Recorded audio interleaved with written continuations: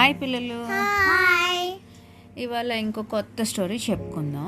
కానీ unity is the strength, ఐకమత్యమే మహాబలం అనే దాంట్లోనే ఇంకొక రకమైన స్టోరీ అనమాట. ఇది ఏంటి అంటే, ఒక అడవిలో ఒక 4 మేకలు ఉండేవి అనమాట.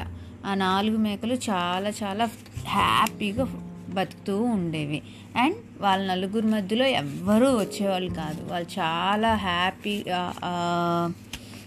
వాళ్ళ ఫ్రెండ్షిప్ చూసి మిగతా వాళ్ళందరికీ కూడా ఈర్ష్య కలిగేదనమాట. అంటే దే ఫీల్ జెలస్. వాళ్ళందరూ కలిసిమెలిసి ఉండేవాళ్ళు.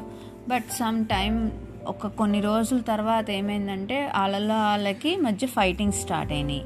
సో ఎవరికి వాళ్ళు ఇండివిజువల్గా ఉండటం స్టార్ట్ చేశారు. అంటే ఏంటి ఇండివిజువల్గా అంటే ఎవరికి వాళ్ళు సపరేట్గా ఉండడం స్టార్ట్ చేశారు. అప్పుడు ఆ అడవిలో పులి ఒకటి ఐడెంటిఫై చేసి అప్పుడు ఆ 4 ఫ్రెండ్స్ మధ్యలోకి వెళ్ళి ఓ రోజుకి ఒక్కొక్కరిని తినేయడం స్టార్ట్ చేసింది. సో అప్పుడు ఏమైంది, ఒక్కొక్కరిని మిస్ అయిపోతూ వచ్చారనమాట. సో అప్పుడు మిగతా ఆ పులి ఒక 2 మేకల్ని తినేసింది. ఇంకా 2 మేకలు ఉన్నాయి కదా.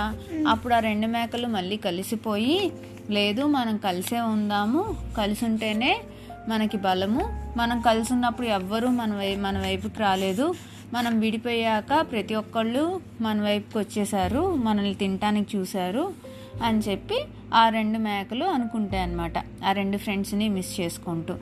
సో ఎప్పుడు కూడా మనం కలిసే ఉండాలి. ఓకేనా? Okay, bye.